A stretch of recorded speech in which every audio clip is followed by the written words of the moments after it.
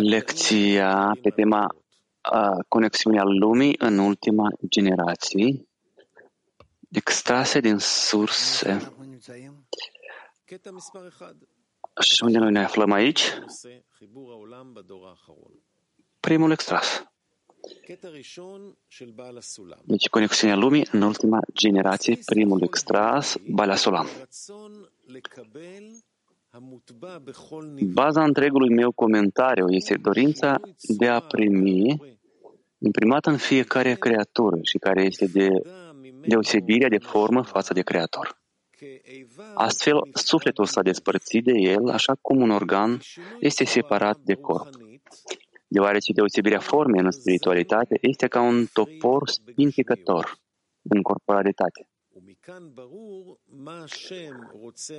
Prin urmare, este clar că ceea ce dorește Creatorul de la noi, adică echivalența de formă, în momentul în care aderăm la El încă o dată, la fel ca înainte de a fi fost creați.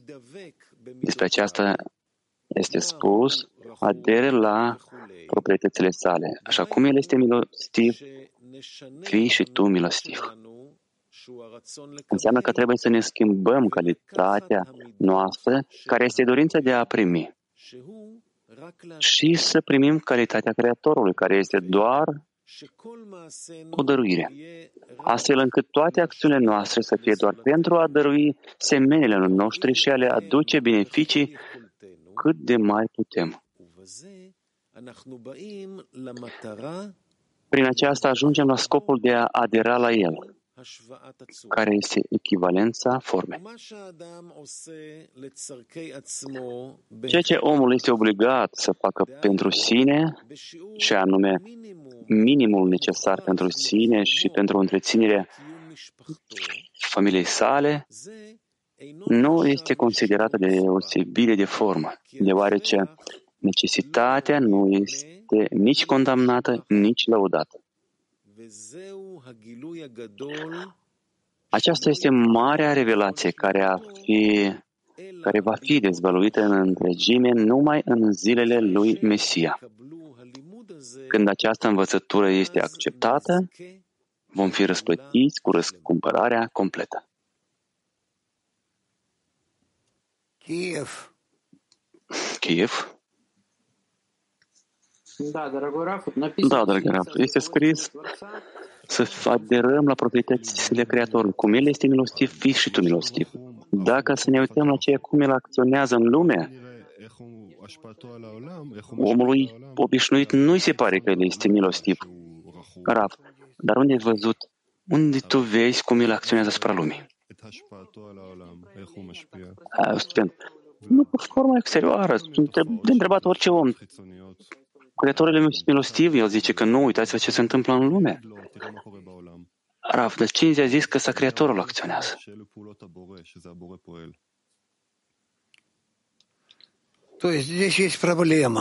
Adică aici avem o problemă. Cum noi putem înțelege ce face Creatorul și de ce acțiunile Lui ne par nouă atât de strașnice, înfiorătoare?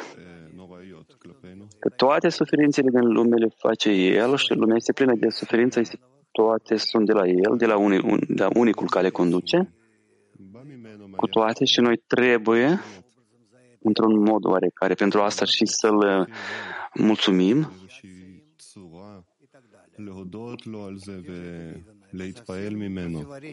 Unde s-a văzut una cu asta? Asta contrazice tuturor înțelegerilor noastre, logicii noastre, în tot ceea ce noi ne-am născut, ne-am educat și așa mai departe. Adică ce vrea Creatorul de la noi? Aceasta este întrebare. Student, și mai mare întrebare este cum să aderăm la El în proprietăți. Dacă tu vezi că proprietățile Lui nu sunt milostive deloc, cum să aderăm la El în proprietăți? Rav, tu ai dreptate, nu te contrazic. Eu sunt de acord absolut cu cu ceea ce tu spui, ceea ce vezi tu în lume, student, dar să acționăm relativ cu lumea. Dacă tu vezi că Creatorul nu este milostiv, cum să acționăm?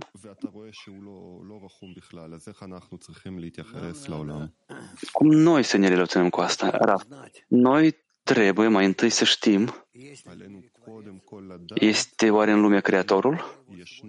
Care sunt proprietățile Lui, planurile Lui, acțiunile Lui, ce El vrea de la noi? Și după aceasta trebuie să hotărâm ce să facem noi.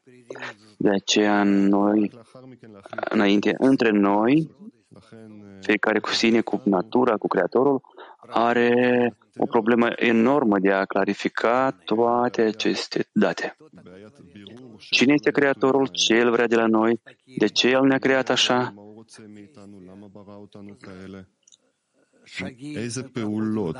Ce pași noi facem în dezvoltarea noastră și așa mai departe. Lucrurile astea noi trebuie să le clarificăm. Dar nu să ne aruncăm în diferite acțiuni pe care noi nu le înțelegem.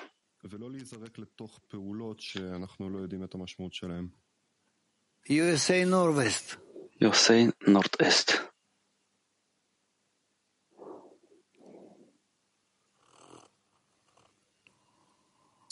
In that balancing act between Gagalta and Einarchab, where we ultimately trying to reach equivalence of form, do we do that in our 10? So when we reach equivalence of form in our 10, is that complete integration in the 10? And is that the Gagalta and Einarchab relationship? Aștept traducerea. Eforturile de a echilibra Galgalta Veinaim are loc în grupul de 10? Atunci ajungem la echivalența de formă dintre noi și cu Creatorul? Rav, da. Totul se dezvăluie și se unește corect numai în grupul de 10. Pe 19.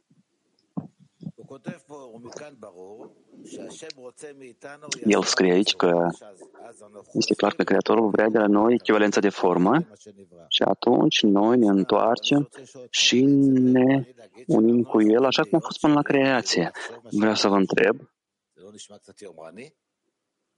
putem noi fi egali cu Creatorul, să gândim așa cum gândește El? E real lucrul ăsta? Rav, dacă tu vei continua așa cum tu vorbești, eu nimic nu voi înțelege.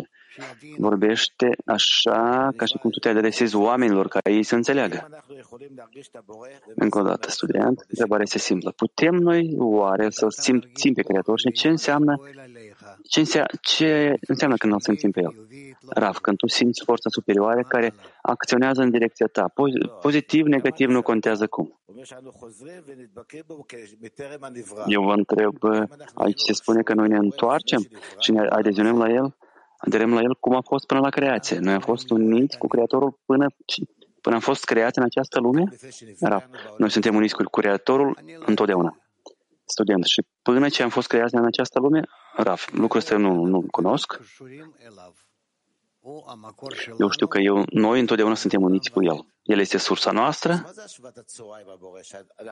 pentru totdeauna. Student. Ce înseamnă atunci acea echivalență de formă cu Creatorul? Rav, echivalența de formă este să fim echivalența de formă în calități cu El. Și ce înseamnă asta? Rav, El este milostiv, fii și tu milostiv. Așa se spune. Student. Adică eu trebuie să fim așa și eu milostiv cum este și El? Rav, eu nu știu, dar așa este scris. Student. Nu înțeleg acest concept. Ce înseamnă să fiu milostiv? Rav, eu nu am de gând acum să te învăț pe tine ce vrei tu. Noi învățăm ceva împreună. Student. Păi da, El spune să fii milostiv ca Creatorul. Ce înseamnă asta? Rav. Învață în lume cum Creatorul și echivalează-te cu Creatorului și așa să te relaționezi cu lumea și tu. Rav, nu am de gând să mă contrazic cu tine. Cu tremure, lovituri, ce fel de milă. Rav, eu cu tine nu mă contrazic. De ce? Rav, Tzvika, eu Nu vreau să discut cu tine.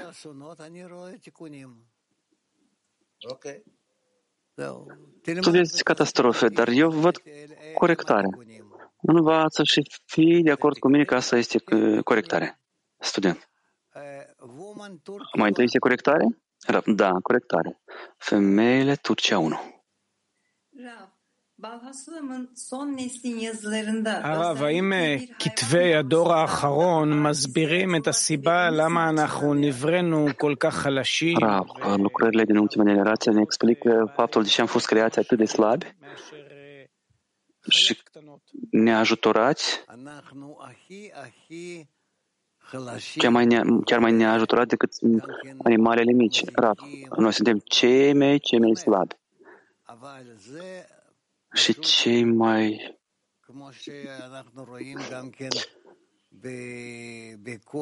aduc prejudicii. Așa cum vedem noi cele mai diferite animale din lume, adică omul este cel mai slab decât ele. Și se naște în stare când el nu are nimic și nimic nu poate fi, dar treptat el crește și devine mai sus de toate. Așa și noi. Trebuie să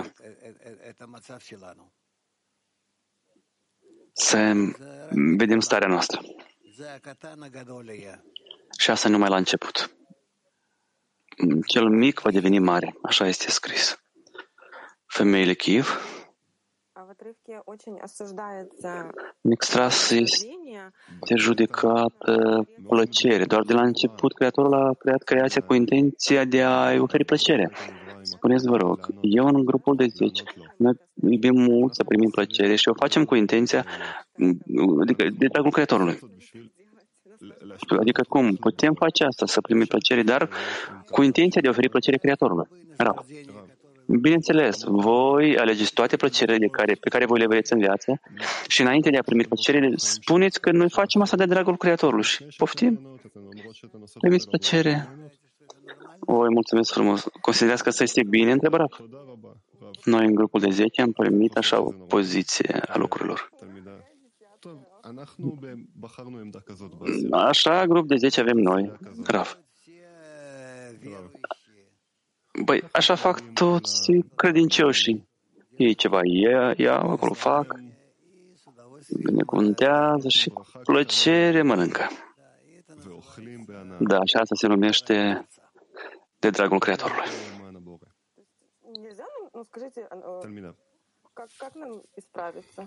Păi, nu e corect? Cum să ne corectăm? Raf, puteți să vă imaginați așa, atunci când absolut vă renunțați la satisfacție, absolut, trecând toate stările, renunțarea absolută la aceste plăceri, acolo va apărea o nouă posibilitate să primeți plăcere de dragul Creatorului. Pentru că El se va satisface de voi și nu voi de El. French. נכון, השיטה הזו לא מלמד אותנו להאמין באלוקים, אז איך לא להתבלבל בין הרעיון הפילוסופית של אלוקים והעבודה האמיתית. Trebuie să credem în Creator. Cum să separăm credința filosofică de lucru adevărat? Creatorul, Elohim, asta înseamnă că noi din Malchut trebuie să ne ridicăm în Bina, să ne unim cu Bina.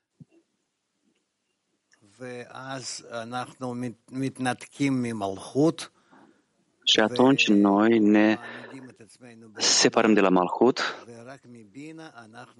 și ne formăm în Bina și numai din Bina noi putem începe să dăm lui Keter.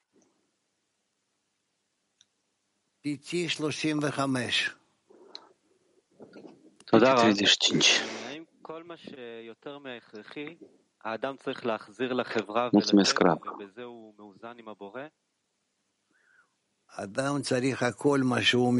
mai mult de necesar, omul trebuie să întoarcă naturii? Rav, tot ce primește omul, el trebuie să primească plăcere de la aceasta, dar de dragul dăruirii, așa că el transmite plăcerea întregii creații. Atunci el este ca un mijloc de a întoarce creației tot ce a primit de la Creator. Student. Și care este cel necesar? Rav, necesar ce trebuie să facă? Student. Și să întoarcă totul Creatorului? Rav, da. Aici, 10. Mulțumesc, Rav. Referitor la corectare a ultima generație, care e rolul lui Bnei Baruch și unde noi ne aflăm relativ cu acest rol? Cum simțiți dumneavoastră? Rav, noi ne aflăm în cale, noi avem mult de lucru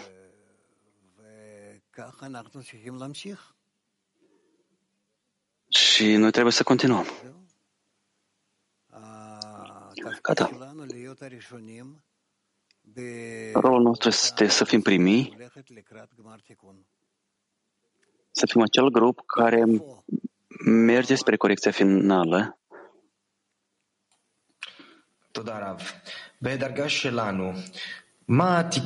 Mulțumesc, Rav. La treapta noastră, ce fel de corecție, în afară de conexiune dintre noi? Trebuie să mai corectăm ceva sau nu? Rav, în afară de legătură dintre noi nu avem ce corecta mai mult. Noi trebuie să devenim ca un om cu o singură inimă.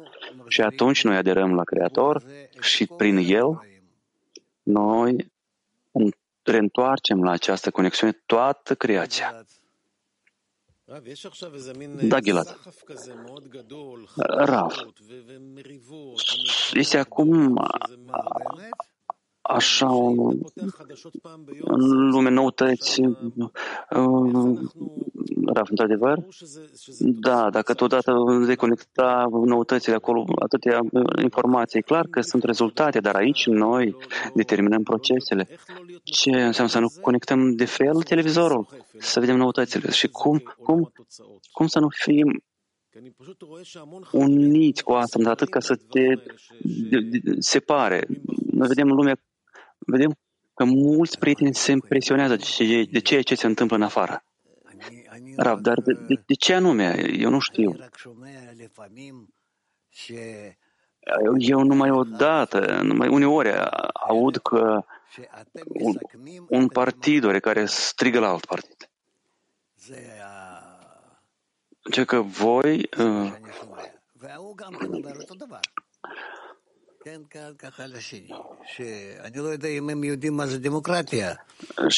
și îi răspund înapoi. Eu nu știu ce este democrație, dar așa îi strigă.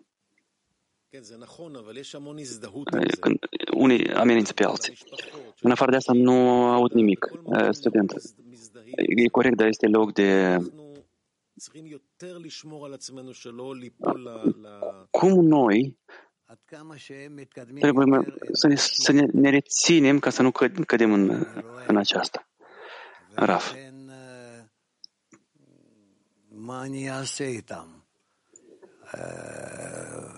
Cât mai multe avansează, devin mai proști. Ce să fac cu ei? Nu am de gând să-i învăț, să învăț la ei. Nu am de gând, nu am nicio legătură cu ei.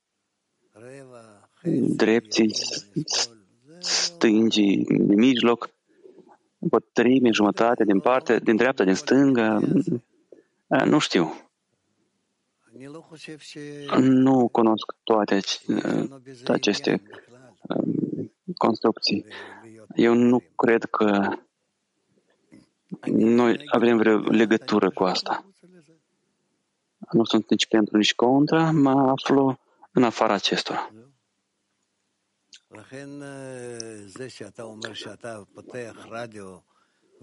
Deci, ceea ce spui tu, că conectezi acolo radioul și vezi această tulburare de noutăți, eu nu cred că noi trebuie să fim în asta. Lasă-i să se ocupe cu asta. Asta e ca copii care aleargă, strigă. Înțelegi? Așa e. Eu deschid fereastra din apartamentul meu și aud strigăte, țipete ale copiilor. Așa se întâmplă atunci când deschid radio-ul. Aud strigăte a diferitor partide, unii asupra celorlalți. E normal, viața continuă. Eu nu mă impresionez de la aceasta nici în partea bună, nici în cea rea.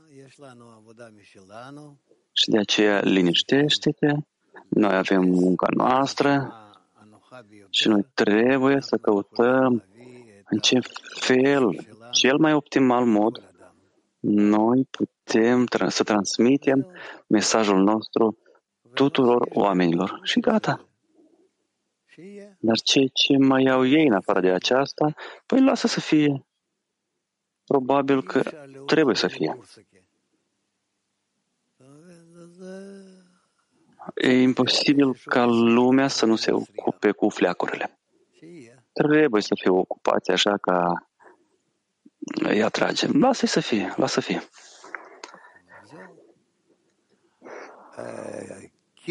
Gata. Kiev 2.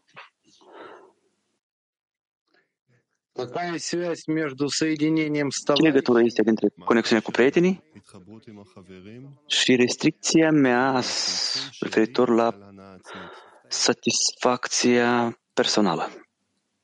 Mai repet. Ce legătură este dintre conexiunea cu prietenii și restricția mea referitor la plăcerea personală? Era legătură directă.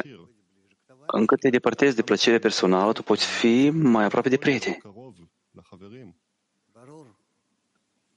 E clar. Femeile Moscova 6. Bună ziua, se primește că fiecare treaptă superioară este o acoperire pentru cea inferioară, adică Creatorul pentru cabaliști, cabaliștii pentru generația următoare, dumneavoastră pentru noi, noi pentru lume. Adică spuneți că eu cu desemnarea nu mă ocup. Nu, eu nu sunt pentru asta, dar cum noi ridicăm dorințele întregii lumi? Noi totuși ne includem în ei. Cum noi facem acest lucru? Cu dorințele voastre să influențați pozitiv asupra lumii. Turcia 4. Thank you. What will I demand for when I don't see a problem in the world? הרב, איך להגיע לדרישה אם אני לא מרגיש או לא... cum să ajungem la cererea când eu nu simt și nu văd problemele lumii? Rav, asta nu este bine. Tu trebuie să te apropii de lume și să vezi ce lipsește lumii ca să se apropie de corecție. Tel Aviv 3.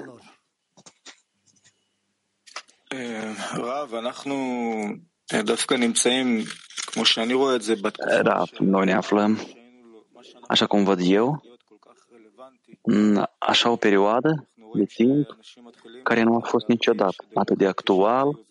Noi vedem că oamenii încep să simtă democrația în care au trăit este ceva fals și nu sunt capabili pentru o democrație adevărată și nu pot să o realizeze. Cum ne-ați simțiți actualitatea? Chiar și acel extras pe care l-am citit acum este ca o rezolvare a întregii societăți izraelitene, adică conștientizarea ceea ce ai scris aici. Da, noi trebuie pur și simplu să continuăm nici în dreapta, nici în stânga, dar să continuăm bazându-ne pe lucrările lui Bala Sulam, tot mai mult și mai mult.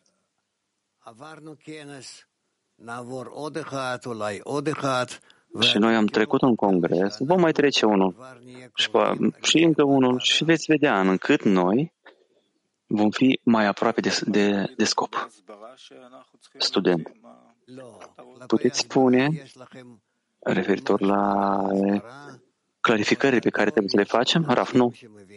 Pentru aceasta este o sistemă întreagă care este preconizată pentru diseminare. Sunt oameni care înțeleg lucrurile astea și eu nu am nicio legătură. Eu m-am depărtat de asta deja 10 ani. Al doilea extras. Caracteristica individualității există în fiecare dintre noi, mai mult sau mai puțin. Și deși am clarificat că ea vine dintr-un motiv sublim,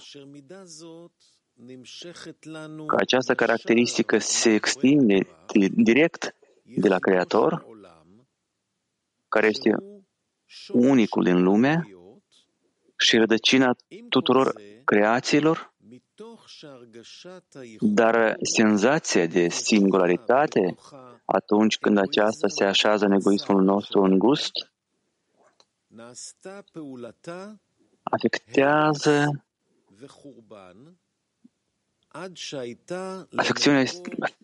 ruina și distrugerea până când va deveni sursa tot ce este și va fi și va urma fi ca ruină în lume.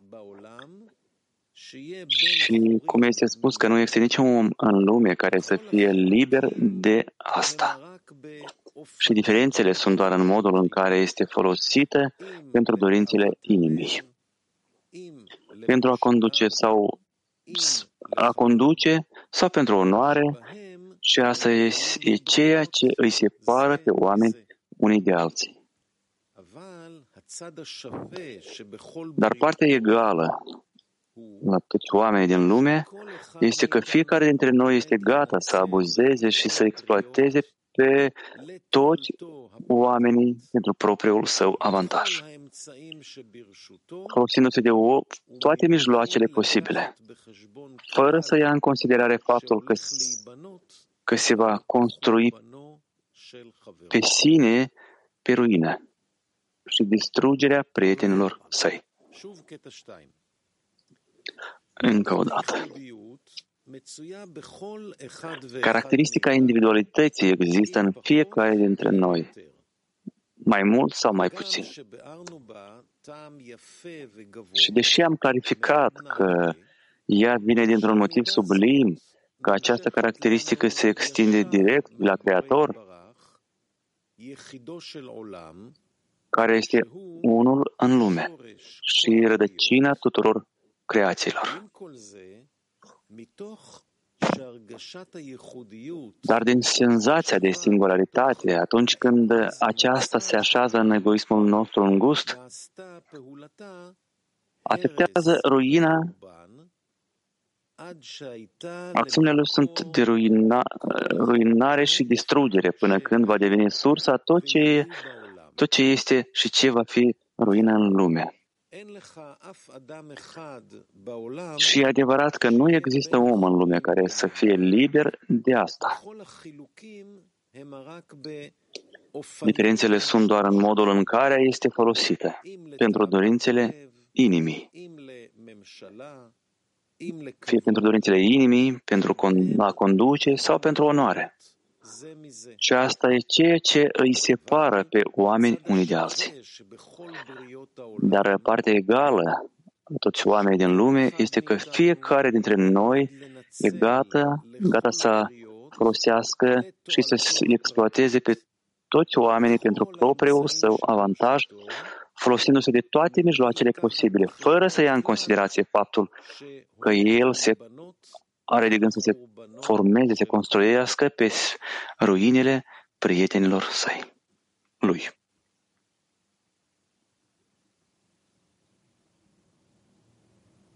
כן, אז אנחנו נעבור עכשיו לחלק החברתי שלנו, ונעשה סגיר קטן, ומיד נעבור לחלק החברתי. בבקשה.